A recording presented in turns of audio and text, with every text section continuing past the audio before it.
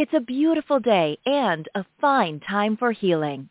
Podcast host Randy Fine, a narcissistic abuse expert and the author of the groundbreaking book Close Encounters of the Worst Kind and the captivating memoir Cliff Edge Road, invites you into her sanctuary, a place where your physical, emotional, and spiritual well-being are all that matter. So put your feet up, relax, and enjoy today's show. And now, here's Randy. Good morning. Welcome to A Fine Time for Healing. Thank you for tuning in. I am your show host, Randy Fine. Today we are going to tackle a topic that is going to resonate with so many of you. So, if you're listening, are you in a relationship with a narcissist or another type of emotional abuser, and you are ready to leave or getting ready to leave? Have you left your abuser and are preparing to divorce him or her? Well, divorcing a narcissist or any other type of abuser is a difficult endeavor. It's as difficult as it is to live with one, sometimes worse. If you want to not only survive but thrive, you must know the rules of the game up front. As today's special guest, Tracy Malone, narcissistic abuse coach, podcast host, and author of the hot off the press book, Divorcing Your Narcissist. You can't make this shit up. She says, if you are aware, you can prepare. Tracy Malone has had more relationships with narcissists than she can count. She had a narcissistic mother, siblings, aunt, husband, in-laws, friends, boyfriends. And after an intense and life-changing journey of healing, she now helps others through her coaching work. And Tracy is the podcast host of the Tracy Malone Narcissistic Abuse Survivor Coach Show. Now she's an author. Good morning, Tracy. I'm so excited to have you. Welcome. Thank you so much for having me. It's a pleasure. So Tracy and I are colleagues in this work, and she just recently published this book, Divorcing Your Narcissist. And Tracy she called on all the experts that she knows in this field to write blurbs in this book, and I was honored to have written one. So Tracy, we don't go into this work unless we've experienced it, and that's for the most part. So I know that you had a really tough battle about 8 years ago with a husband that the judge called the most tortured case in your town's history. What was that like for you going through that without any education or support? It was so hard. I didn't understand anything about it. And I did not even know after my, 7 trials and all of these crazy false allegations and all the crazy that everyone can expect. Nobody, not the lawyer, not the therapist I was seeing for 4 years at that point, ever said, look up narcissist. I think he's that. I didn't know why I was being accused of all these things and why are they coming at me like rabid dogs? And so I had no support. And when I would tell my friends what was happening, they got scared. They're like, we're worried about you. It just seems so like they just couldn't believe me because it's not believable. And so it was a very hard journey. It cost me 4 times more than I actually got, which basically put me in the hole because it was not a good thing. They got everything, the lawyers. So I just didn't want people to go through this, without the knowledge. It's so important. You say that you must become a warrior ready to fight a clean battle, despite their attempts to drag you and your reputation through the gutter. How can we fight a clean battle? And I don't think we can really, I always say we can't fight the narcissist in their arena of control. We have to skirt around it. We have to use strategy. So I guess that's kind of what you mean. But they do drag your reputation through the gutter, don't they? They do that. Oh, absolutely. The false allegations. I was accused of stealing money, forging this, doing that. I mean, it was just one trial after another with these crazy accusations. And, that was like hitting me at the core. That's why these hurt so much for people. When they tell someone and tell the court that you're a bad parent, and I didn't have that one because it was my son, not his, so he wasn't pulling that card out. But so many people do. When they attack you for the most things that you hold the most value in, and that's what they always attack because you'll defend it. But, it hurts your reputation and it hurts your soul to be called things that you're not. Yes, it does. It's very difficult. And you're right. You do want to defend it. That's your natural instinct. And you can't because defending it makes you look weaker and there's nothing you can do. Well, you can defend it with the truth. Whenever you have something like a false allegation of, say, you're a bad parent, you defend it with the truth. I mean, you get witnesses, you get doctors, if they've never taken the kid to doctors or soccer, you can show the court what kind of parent you are. And that's just one example, but there are ways that you can defend yourself against the lies. Right. Well, excuse me, you're absolutely right. And in court, yes, absolutely, you can. There are ways to do that. It's just that, when the average person, when friends, when other people start accusing you of stuff, excuse me, it's, you almost just can't even feed into it. But you say, absolutely. when coming out of a divorce with a narcissist, we deserve a Medal of Honor for the pain endured. It is so painful. And we don't want to scare people by telling them, yes, you are going to go through pain. Isn't it important to prepare people for what they're about to experience? Again, I'd rather be prepared than not. Again, everything was blindsided to me. And, once I learned about narcissistic abuse and read some books on divorcing one, I was like, if I had known this then, I would have, not spent $100,000 defending myself on things that didn't matter. Of course, it mattered that I was protecting, that I was not a thief and all these other things. But to the court, he had no proof. So, I was still like a little rabbit going, no, let me tell you, I'm not, let me prove it. And it wasted a lot of money. So, it really does help for people to be aware of this stuff, and also learn strategies to deal with the fear. This is things that might happen, not that they will happen. And, if you have a strategy that if, they leave the house, you put the electricity in your name, then they won't be able to turn it off on you in the middle of winter. It's just little tiny things like, oh, I didn't think about that. Oh, yeah, I didn't know about that one. I can do that, right? Just things to protect yourself. That's what I wanted everybody to know. Mm-hmm. That's a really good point. Yeah, there are little things that people really wouldn't think of because they don't expect what's coming. They don't expect it. Most people will say to me, well, can't we just collaborate and, and work this out between us? And, because I've left before or, something's happened before and he or she did not do this. And I said, well, you didn't file for divorce at that time. It's when you actually make that divorce that the narcissist finally realizes you're not coming back. And that's when the smear campaign starts. You coined or trademarked, I should say, the word Sur-thrivor. What's a Sur-thrivor? The Sur-thrivor is sort of a blend, obviously, between a thriver and a survivor, but it's where you have come out the other side and you help others. It is where you are confident in who you are and your hopelessness that you had in the earlier stages becomes hopeful. You see life in a different way. You believe in a future because until you reach that, you're still on the edge. Like, will I make it? Will I be okay? You're scared and you're hurt and you're fearful. So when you're a Sur-thrivor, you're kind of on the other side. And what I found, as you and I have done, is we give back. We're like, hey, I don't want this to happen to you. Listen to, let me teach you what I've learned.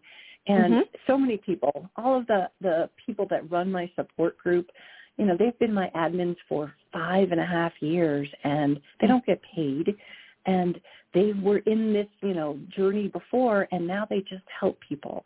And, those are the kind of people that give back, or even educate the girl at Starbucks who's, asking a question. Give back and share so that someone else can at least be pointed in the right direction for hope. It does. It helps tremendously. It really does when you're helping people, when you're giving back. And it is a lot. Like I have a therapist who is recently got her master's and is now practicing. And once she started working with me because she had an issue, she decided this is what she wants to focus on. She just found it so interesting and fascinating, and she wanted to go in that direction. So it does really kind of stir you up and say, you know what, I'm going to tell somebody else. But you have to do it you have to know how to do it in a way that you're not attacking people or forcing it down their throat. So you talk about mapping out your fears and planning for the fear. What do we do to map out our fears? Well, we have to actually identify it. That's what people often don't do. The fear umbrella just encapsulates you. You don't even know, what's going to happen, and write it down. Write down what your fears are. I'm worried about financially taking care of myself in the future. And then think about, well, how, what's the likelihood of that happening? Be honest with yourself. There's a bunch of questions in the book. Follow this sort of strategy and go, what are my fears? Is there truth that fear will come true? I'm a big catastrophizer, so during my divorce, I was certain I was going to be homeless and, work in a school, sweeping the school in the middle of the night. I catastrophized so far, but I didn't understand, well, is that really going to happen, Tracy? I don't know. I'm scared, And so when you look at it and go, well, if that's my fear, what can I do to prevent that from happening? And can I make action steps? Can I say, okay, I'll work 100 hours a week. I'll do what I have to do so that fear doesn't come true. When we face our fears, instead of hide from our fears, that's where we get the strength. It's the, all of us have done it, where we just don't even want to come out from the covers because we're afraid and we're unsure. And that uncertainty puts us in a place of vulnerability for being fed more fear. And in a divorce, every single turn you make, they're going to throw more fears at you because your narcissist knows exactly what you're afraid of. Afraid of losing the children? I'll attack that and put her in trauma so that she can't see all the other things I'm doing during the divorce. So if you understand your fears and you understand their logic in tapping into them, but you have the management of this fear to go, you know what, I'm going to do everything else to make this not happen. Right. It is important to understand the workings of the narcissist. And, I always say they are the least creative creatures on earth. They really are they're so predictable in a sense. They all have different ways of doing things, but basically the structure is the same. And if you can figure out the structure, if you can learn the structure, you can certainly work around it, and it doesn't seem so intimidating. And it doesn't make you feel so alone. If you know, right. Oh, of course they're going to do that, then you're like, okay, I can plan for the fact that they're going to make false allegations. And when they make the false allegations against this, I'll do that. When they make this, I'll do that. Again, with me being accused of stealing money, all I had to do is present the records and go, exactly where is that? You just sit there. But the fear of going, oh, my God, they're calling me a thief. It shuts you down. Your body goes into fight, flight, or freeze. And you don't even know, how to get out of bed, much less defend yourself. But when you know that it's a strategy on their part, and you just have to get through it and work with your lawyer and your team. I strongly recommend everyone have a team, a financial person, a coach like us, somebody that gets it, a therapist if you're going to go with both. There's so much that people can do and learn, and have someone hold your hand and say, okay, they've just done this. Well, here's who you've got to call. I had someone yesterday that, just crazy things, breaking into her home and putting things in her house, and she didn't call the police. And I was like, whoa, that's like a really good thing. She's like, but it's so small and minor. And, I'm like, no, start the record flowing. Get it to the police. They're not asking for anyone to be arrested or for them to look this up. You're making a police report as evidence of some suspicious behaviors. And if something else happens, now you've got two. Because by the time you get to the second offense in something like this, and you don't have the record of the first one, the second one doesn't hold as much juice. Once you have a pattern, you can establish so many things from that they were a liar or that they're hiding assets. If you cast the fear of doubt on the judge that this person is not telling the truth because you're giving them proof and evidence to their lies, they're going to see you as the organized one, and they're going to see your ex as the one who's lying. And the judges do take that into consideration. And it really is about accumulating as much evidence as you possibly can. You've got to keep records. You've got to write down everything that happens, the day and the time, because it's too hard to remember it. And when you have this journal where it's all laid out, it's so much easier for a judge to be able to scan through that and see what's been going on. You talk about 11 reasons why people stay, and so many of these are what people think. It's actually on page 26 if you have the book, but. Okay, turn to page 26. Let's talk about the 11 reasons why people stay. And everybody listening can say, okay, well, that was my reason. Yeah. Absolutely. So the first one is that they had no financial means to get free. That's always one of the biggest things is I don't have the money to divorce him, or he makes the money, and I'm using he, it could be both. They make the money, and I'm just a stay-at-home mom. I can't do that. Or I don't have a job. If I moved out, I'd have nowhere to live, right? People stay because of religious beliefs. And often they stay because the kids are under 18 and they didn't want them to have a dual household. In some cases, having the kids half the time is something that they can't even imagine, because putting the kids to the narcissistic husband, it could be a wife, just putting them over there, you're like, I'm better protecting them when I can see what the other one's doing. I can sort of pinch it for the trouble that is going to be caused. The sacred marriage vows, for better or worse. They're like, oh, that's what I said. This is, it's not so bad. And even though you didn't have a perfect marriage, the unknown is terrifying. Where will I live? How will I support myself? Who will do this? All of that comes into play. And, if we get used to crumbs, it was enough. It's like, okay, well, it's not the perfect marriage, but, he's good sometimes. And a lot of people stay because the lifestyle was good. They might have someone that, they have a house and they have this, and if they were to get a divorce, they'd be on their own in some apartment, and that scares them. And, the last one I have is, despite knowing your spouse is cheating, you thought if you kept your end of the bargain, one day they would love you again. Oh, yes. That is the dream. And that's why this intermittent reinforcement, this giving of crumbs, is so powerful for a victim of this kind of abuse, or a sur-thriver, whatever, of this abuse, because as soon as they throw the crumbs at them, they're like, oh, okay, well, maybe I don't have to go through all of this. But it's a tactic, right? It's just a tactic that they're using to throw you off the scent and throw you off balance. Of course. Yeah. Let's talk about mapping out the exit plan, because I think that's super important. And you and I have talked about this, that the outcome is going to be much better if you plan out the beginning before you even go.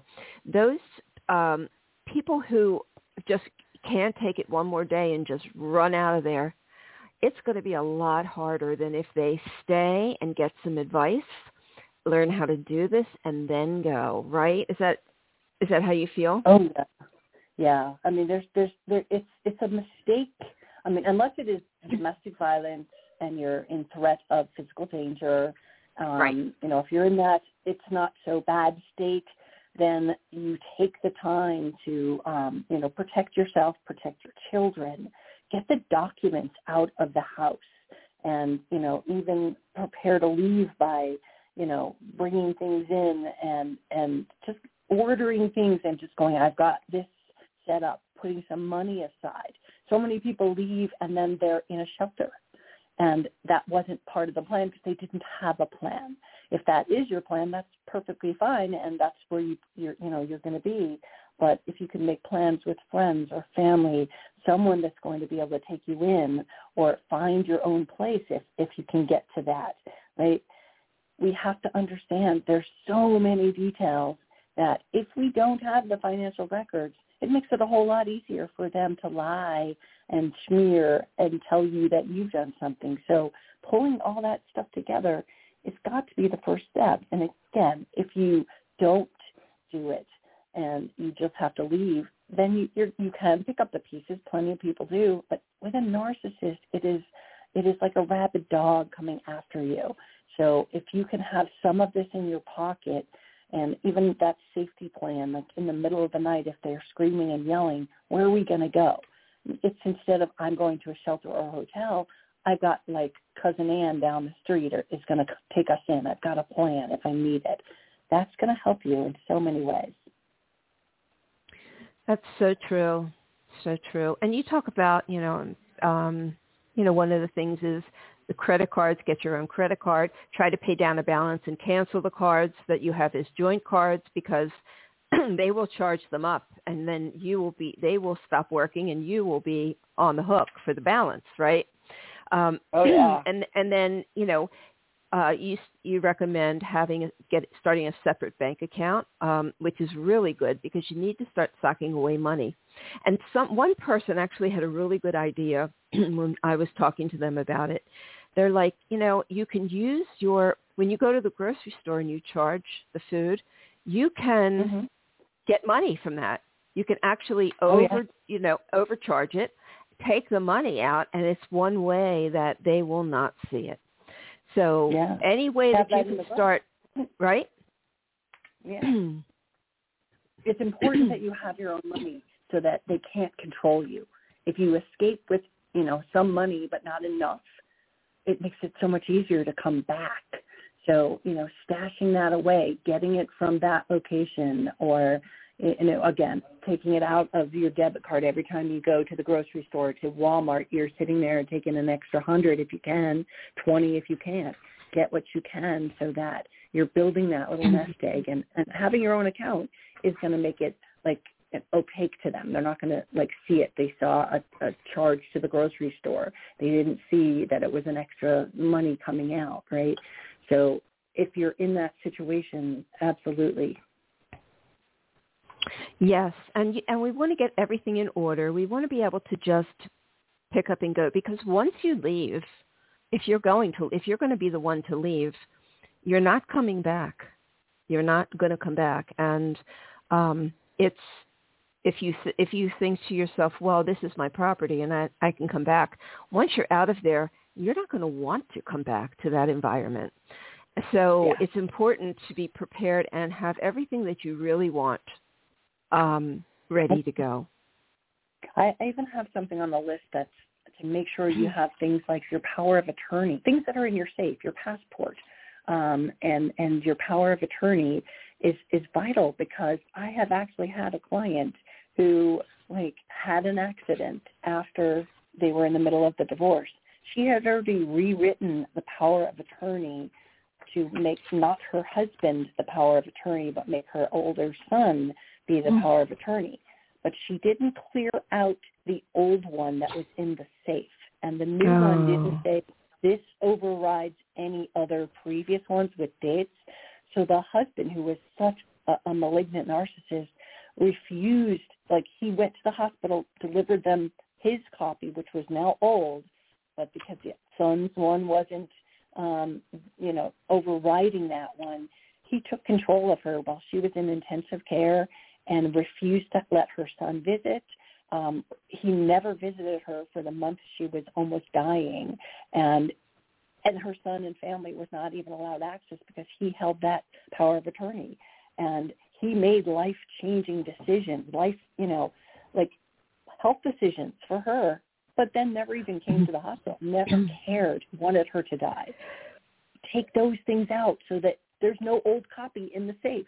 You can overwrite it and write the new one, and he can't bring that to the hospital and order your plug to be pulled. Right. What do you tell people when they say, but, he's not really that bad, after they've told you that they've been beaten and they're black and blue, but he's really not that bad, or she's really not that bad. We want to believe that this person, because in our mind, we feel like we're throwing them under the bus. And generally, if you're married to a narcissist, you are a good person. You are a moral person. You are somebody with empathy and sympathy, and you're always looking out for the other person. But we really need to look out for ourselves, right? Oh, yes, absolutely. And again, that, they're not that bad, or it's not all the time. After we have a big fight, they cuddle with me and everything's good. Those are the kind of people that follow the statistics of going back 7 times. And so when you have that kind of person, the reality of what's going on, like to explain to them that what's happening and why they're on your call right now, this is gaslighting. And, it's almost like the doorway to the rest. And once the narcissist gets wind of you wanting to actually leave, this black and white thinking is deployed that you are now the evil one, the crazy one, and they have a mission to destroy you. So they have to understand that, because this sort of hiatus of it wasn't as bad is not going to last. It never lasts. And it's just going to amplify. The more you are taking, the more they take liberty in giving you more. Right. That's so true. So chapter 4 is emotional processing, but you started off with my dumb ass theory. And actually, when you sent me the book, you sent me this cute little card.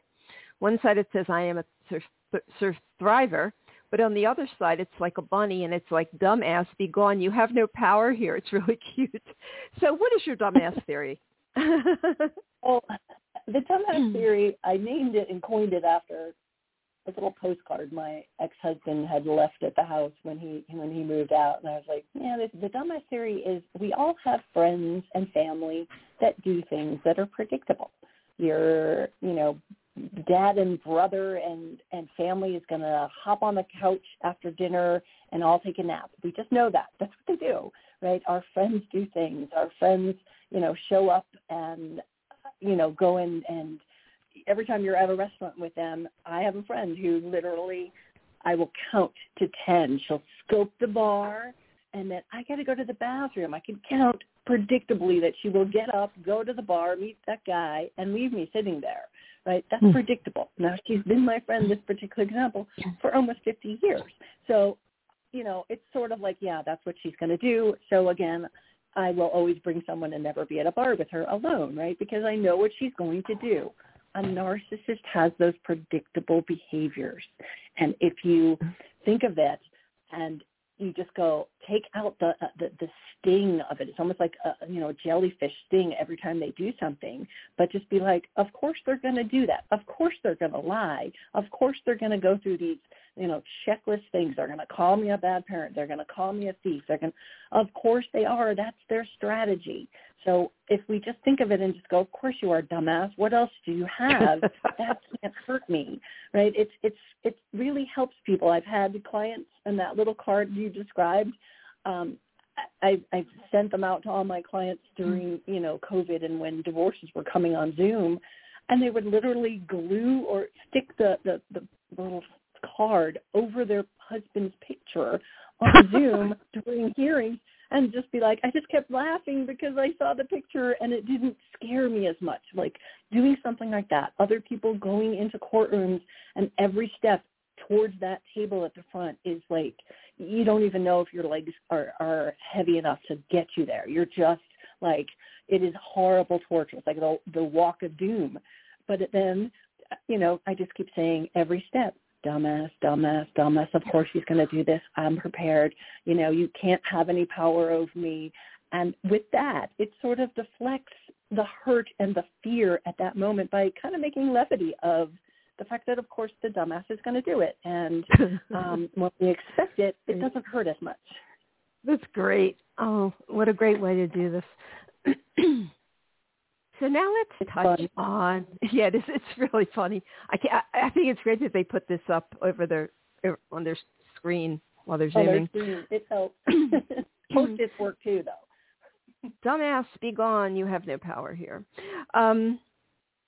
Let's talk about this issue over whether or not they really loved you. This is so hard because if you're in a marriage for 30 years and you believed that person loved you, even though they didn't really demonstrate it, it's very hard to wrap your head around the fact that never existed. So what are your thoughts on that? Well, I say if you really want to know if they loved you, go through a divorce with a narcissist. People that really loved you would be fair, would be generous, would be kind, would take the children's needs into consideration instead of using them as weapons. And there's no clear time to see whether they loved you or not. And everybody struggles with that. Like, how could my 48-year marriage be a lie?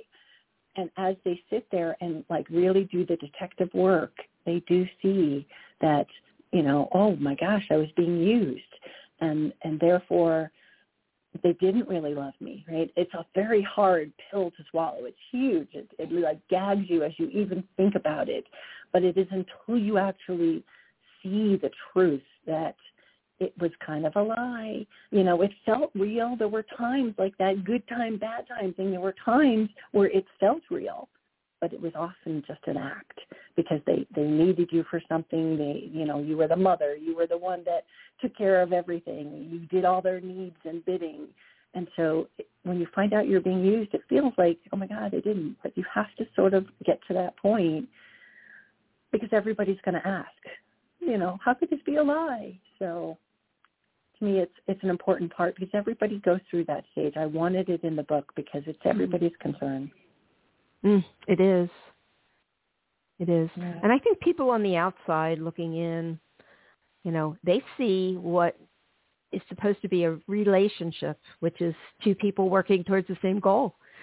Right. And excuse me. And when you are married to a narcissist, there's only one person holding up the whole relationship. So it is not a relationship. And people on the outside figure, well, it takes two to tango, So what are you doing? If he's doing this or she's doing this, what are you doing to cause that? And nobody wants to allow you your victimhood, which I think is very important to claim. And when I say that, I mean, we don't want to take a victim mentality, but we have to understand we had nothing to do with this, right? Right. And that's like the first line of the first chapter of the book is understanding that you were a victim. Because when you understand you're a victim, you're not living, as I said, in victim land. Like if someone is attacked and beaten on the street, they're a victim, right? If they go around for the rest of their life, oh my God, woe is me, then they're living in victim, right? That's the difference. We don't want them to live in victim, but they have to touch it. They have to see that this isn't their fault. That's what the claiming the initial, oh my God, I'm a victim of abuse is. And when you have that, then you open the door and you open the door to the new world, but you also close the door on the hope that they'll get better. A lot of people hold on to that hope that, oh no, they'll get better. It'll be fine. It's just one of those things. We've had them before. It'll all go back, right? And until you see, oh my gosh, this was done to me, you're holding on to that hope that they'll change, the good person's going to come back, that Jekyll and Hyde. It's just a phase. So when you go, oh my gosh, and you're a victim and it's happened 7 times, you just keep going back, it hasn't changed, then you are empowered to get out of living in victim. So when we don't understand it, we do live in victim. Like, why is this happening? Why are they doing this? Oh my God. That's how I was during my entire divorce. I didn't understand. So knowing I was a victim really put my mindset in a different place. But again, I didn't know that till years after my divorce. Right. In hindsight, yeah, it's really hard to see it. It's so hard to see it, especially when no one else can see it. You've been looking at this. This has been an illusion in your life, but nobody else can even see the ups and downs of what you've been through. So you begin to question yourself. You say, so I like, you have this exercise where you list your spouse's triggers. And first you have to, list what your possible triggers are and everything. But I like this because we don't normally want to do this. But you say to make a list, be very honest with yourself, and you want to identify the common triggers of your soon-to-be ex-spouse. So why is this important? Because, knowing what's going to trigger them is sometimes it's a stay-away zone, right? If this is going to trigger them to this, then they'll get even uglier, right? And it just helps for you to have that ammunition to understand, because they know your triggers, right? They know exactly what buttons to push. They know that, pulling a shame card or attacking your children, whatever it is, they know what your triggers are. And if you just think they don't have any, and it's a vulnerability, right? To understand their triggers is to understand their vulnerability. And in the game of narcissistic divorce, it's like, in Monopoly, you got the card that gave you the secret clue, right? This is a clue, and you can see how when you tip into that trigger of theirs that they're going to react this way. In some cases, it lets you not go there, going, oh gosh, if we go this way, this is going to happen. But in some ways, it gives you power as well. So knowing it, listing it, and writing it, it's like know your enemy, right? If you don't even think about them and you're just got this sort of fairy tale thing to them and you don't think about their weaknesses, it's sort of like any war. You have to know what your enemy's weaknesses are. And this is what will help you understand. Oh my gosh, yes. And you list them, and it's, some ideas, but, we all kind of know what sets our narcissist off, and that's a really good thing to think about. So what does someone do when they do not have money because the spouse has been the one that has done everything with the money, and this person absolutely doesn't have a dime, but they need representation? What do you recommend? Well, on my website and on the accompanying page to the book, there is a whole resource of legal aid services, right? A lot of people end up having to represent themselves and going per se and just being their own lawyer. And if that's where you are, you can still get some advice, somebody like you or me that could be guiding them instead of the $500 an hour lawyer. But there are a lot of legal services. The problem with legal services are they are not skilled enough to fight the battle with a narcissist. But in many ways, it's better than nothing. But, you can also borrow money from friends. And knowing what your rights are is such an important part of this lawyer part, because if you are married for more than 10 years in some states, you're entitled to possible support for life. And, you're entitled to half of everything that you guys have maritally. And so if you go, I have nothing, but we own this house and it's all paid off, well, guess what? You actually have that, which if you know your rights, it makes it easier to go to mom and dad and say, hey, I'm going to get some of this money in the end. It's inevitable. I have this coming. could you loan me money to get me through? And, going to people and friends and family like that with the idea that, I'm going to get it back and then I'll be able to pay you back makes it less fearful to understand what your rights are. So many people don't know that after 10 years of marriage, you're entitled to half of their Social Security when they retire, and or yours, whichever's greater. But again, that stay-at-home person that didn't have any savings, most lawyers won't even tell them to go after and it's not go after. It's like, it just gets put in the decree. Your lawyer's like, and we would like this. And the judge is going to say, that's your right. Of course you can, right? But that gives you peace of mind when you're worrying about the cost of a lawyer. And lawyers are crazy expensive. So it brings on and takes some of the fear off to know that I have a way to pay for it and that I can pay back my mom or my friend. So true. So true.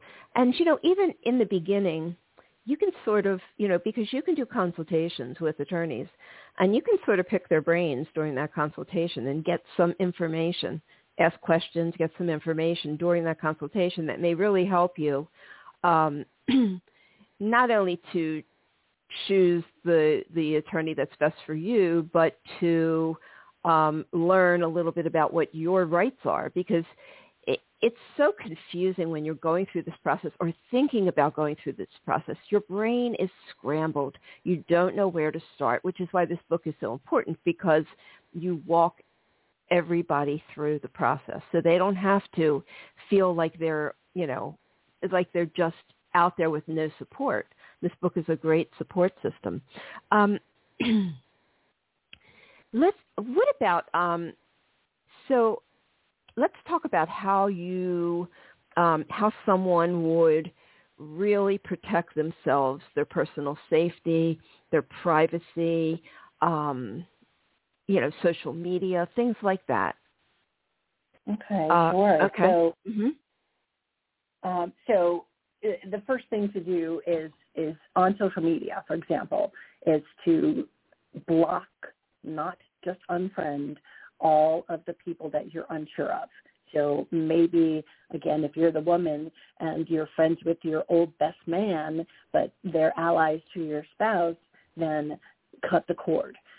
Sister-in-laws, family members. You do not want to be connected to any of them. Even if you're still sort of friends with them, you don't want them knowing what's going on, and you don't want them, seeing that you tagged a photo and you're here and there. They can use things against you. So clean that up and not just unfriend, because if you unfriend, they can still peek at your wall if you haven't got your settings correct.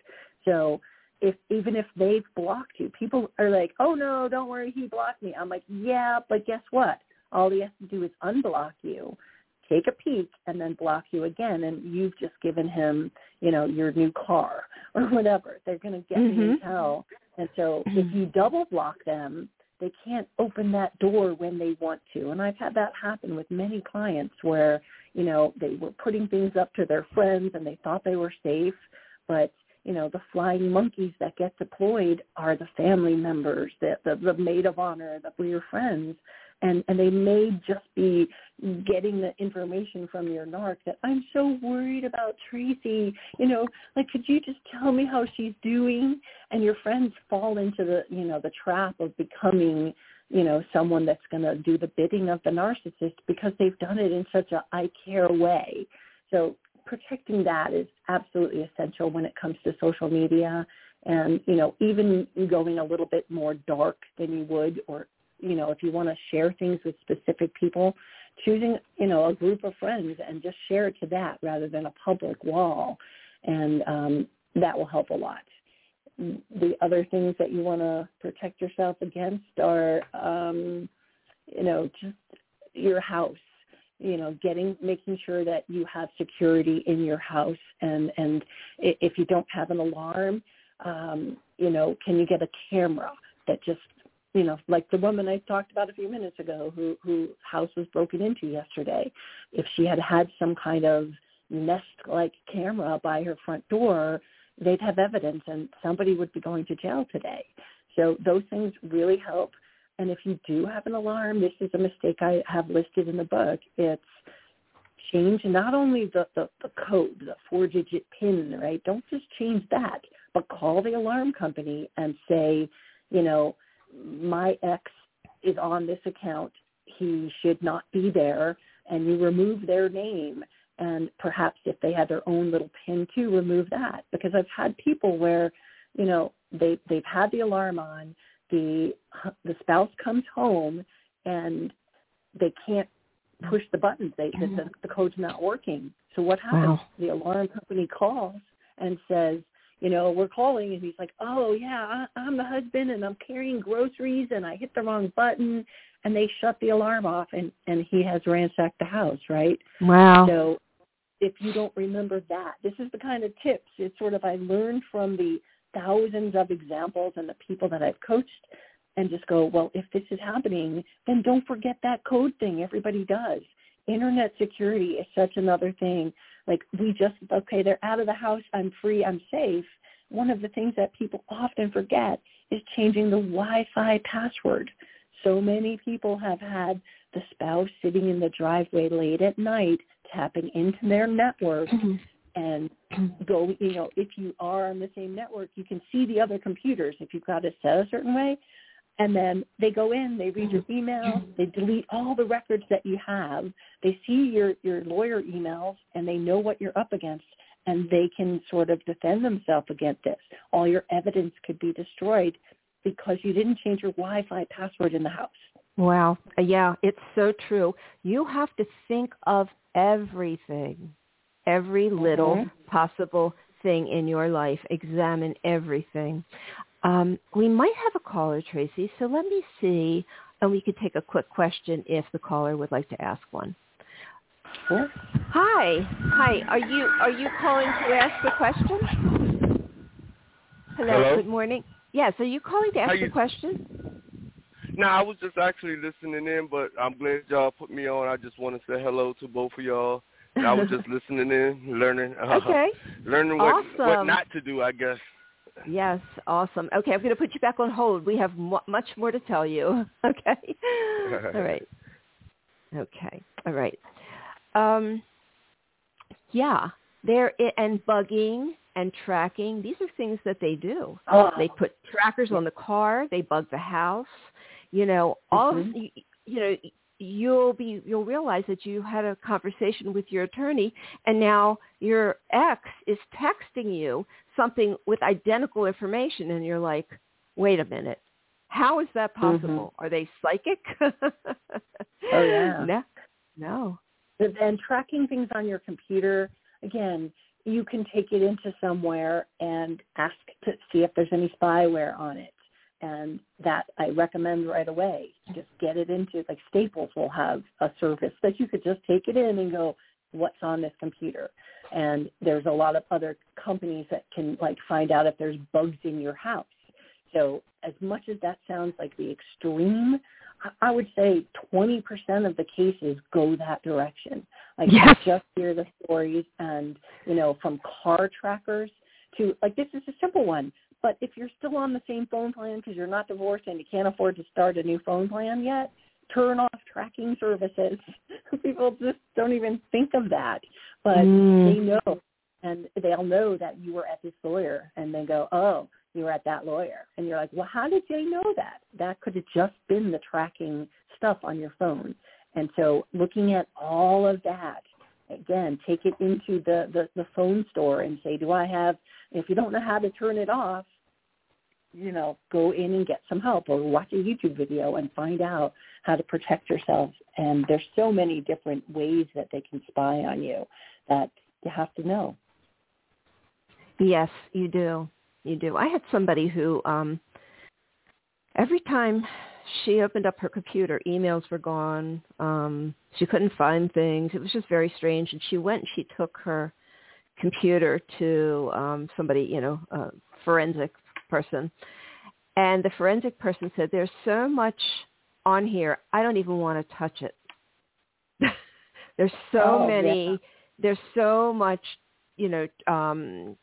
tracking and, whatever it is, interference or whatever, that I don't don't even want to touch this. So they do things like that, and they may do it before you even talk about it because, narcissists know at some point they're going to drive you out. They have that. So they keep in mind, they have sort of strategies that protect them should you leave. And so don't think that they don't. They're very, they're able to really plan things out. It's a coordinated attack, right? Mm-hmm. They've been planning this for a lot longer than you have. And often it's not just one piece of spyware. It's multiple ones, and they're hidden in files. They're not like an icon on your desktop. And so, just look that up. I've been gathering all these resources. I haven't made the page on my website yet, but I have all these resources on how to find these things. And, again, go to this kind of company and they can help you, and just all kinds of tracking information. I think if we don't have that and we are one that suspects that, then we need to make sure, because protecting your information about the divorce or anything is vital for your survival. Yes, it certainly is. So the last thing I want to talk about is your 3-bucket strategy, crafting your story. Mm-hmm. So how does this work? Well, no matter who you're telling. So when we tell our divorce story, and you can use this in so many different ways, but I'll use this as the example. But when we are telling our story of divorce, we get triggered. We start to tell, the people at work, and we are sucked back into that moment. We're back in the trauma. And so every time we have to tell the story, we're putting ourselves back in trauma. And so we have to learn who to tell the story to and what to tell them, right? I say create a bucket list of 3 different buckets. Your highest, bestest, closest people, the people that you can trust, without question, and they'll be listening to you, right? They get everything. Then the lowest bucket are the people that are, work colleagues and church people and neighbors, people that don't necessarily need it all. Because if you tell somebody at church, and I'm using this as an example, but again, now you're triggered by telling that person, but then they go and tell 10 people, so you come to church next week, and all of a sudden you've got to repeat the story 10 times. And so coming up with a shorter story for them, they haven't earned the right to hear it. They're not on your besties or even your medium list. They don't need to hear it. And to protect your own heart by coming up with this short, abbreviated, you know what, we've been together so long, it just didn't work out. Oh, no, what are you going to do? Here's your line for that is, I don't know, but I'm excited about my new life. If you had said to that person, I don't know, I'm so lost, I don't know how I'll survive, now you've traumatized yourself. And if this person, goes and tells 10 other people, again, now you're explaining it to the world, and you're being triggered 10 times. And so having that is better. And then in the medium bucket, these are the people that, maybe they are work colleagues that are close, or friends that aren't the besties, but if they hear something and they're not supportive, it's not because they're just not supportive. People that don't understand this don't understand this. And so they're not going to have the knowledge to help you. They say dumbass things like, oh, everybody gets a divorce, you'll be fine, don't worry about it, or something unsupportive like that. It's normal for them to say things like that. They're trying to help. It's not what you need, but if they're really just not helpful, put them in the lower bucket. Don't give them any more information to use as flying debris to come out after you, right? And again, if these people are still in contact with your ex, you have to make sure that they aren't getting any information. Because again, like the example I told before, where your friend calls up and your spouse calls them and says, oh, I'm so worried about Tracy. If they're the person that comes to you with that, well, your husband's so worried about you, into the lower bucket. You just talk to him. I don't want you talking to him. And if they're not going to listen to that, and they're taking that in, they're on the list of a possible flying monkey. They're being used, and they might not even know it, because the narcissist is cunning, right? So, okay, they've crossed the line. put them in the lower bucket. I'm doing okay. Yeah, there's a lot going on. Can we talk another time, and divert the conversation to something back to them and exit the conversation. It protects you to not be triggered over and over. But having it crafted almost like an elevator speech in all the different buckets, it's going to protect you. If we don't think about it, the person walks up to you at work and you story barf, and all of a sudden you're traumatized and you can't work for the rest of the day. Such good advice. Something I hear a lot, and, it always alarms me is, but my friends saw right through him. They hate him. They know who he is. And my parents or my sister didn't like him either. So they're safe. What the Sur-thrivor does not understand is that they were safe. They're no longer safe because they don't have the radar. Or the sensitivity to know when they're being manipulated. And so narcissists will infiltrate everything you do, your friends, your family, and try to deprive you of a support source. They try to take away all your support. So we can't, if people have recognized it before, you can't count on the fact that they're not going to be manipulated and turn against you. Exactly. I want to tell one more very quick thing that I want people to know. The most important thing I have in the book is something called "What If They Don't" clause. I actually use the initial, and we always have. We get a decree and we go, "Yay!" I'm gonna get them at Christmas this year. They're gonna get them next year, or I've just gotten this. They have to sell a house and give me money. Like, what if they don't? The what if they don't is you're going back to court. And I deal with these people every single day that they're on their fifth time and they were ordered to do something like sell the house and give them the money. And then they end up spending $20,000 to go back to court.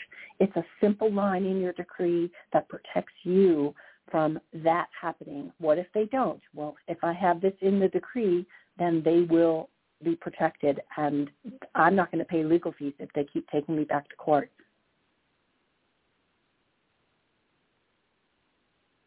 Oh, sorry. Are you, I pushed the button. Are you just putting that question on the decree, or are you having answers to what if they don't? Yeah, no, there's an actual, thing that we had drafted by an attorney that says basically each divorce decree kind of says, both parties will pay their legal fees, blah, blah, blah. But if we add to it this one, that if anyone doesn't, comply with what they've been ordered to do, then that person that's not in compliance is going to pay the legal fees for the other one. Okay, right? Great. Either so party. You spell it out. Right. You have to spell it out because even on a thing like, you get them Christmas this year and I get them next year. If you don't tell them what time Christmas starts, they will take the kid for 2 weeks and not give them back. I use that example in the book. And so lay out every single detail and make it NARC-proof, because the normal decree just says every other Christmas you get them, but you have to put in stronger parenting guidelines and stronger things to protect yourself in the end. Yes. Narcissists look for holes and cracks in everything, and they will use them to their benefit. So I say, dot every I, cross every T, make everything in writing. You are so right, Tracy. So we're talking about your fabulous book, Divorcing Your Narcissist. You can't make this shit up. Tracy, I do recommend this for everyone going through this, because it gives them soup to nuts. It gives them blow by blow what they need to know, how they need to prepare. It's a fantastic book, and I know you worked for years on this thing. So, and you did a great job.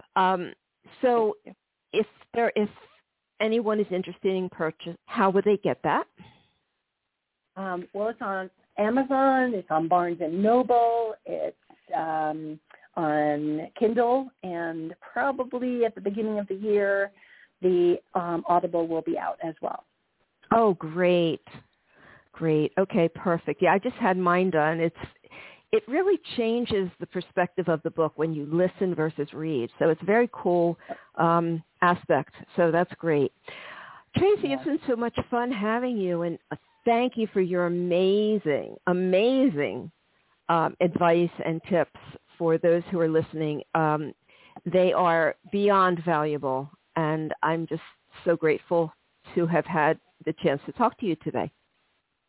Well, I'm grateful that you gave us your tips for divorcing a narcissist with the other 25 people and contributing to the book. I'm so grateful for you.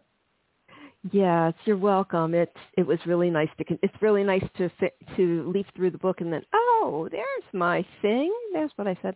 But anyway, well, I hope you have a wonderful holiday, a very happy New Year, and it's just been great talking to you today. Thank you so much. You're welcome. Take care. Bye-bye.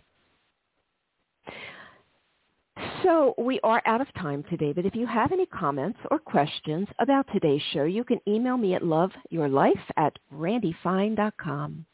May joy and serenity always be yours. We hope you enjoyed today's show. Visit randyfine.com, RANDIFINE.com, and be sure to sign up to receive updates on the latest blog posts, events, and upcoming shows. Thank you for listening.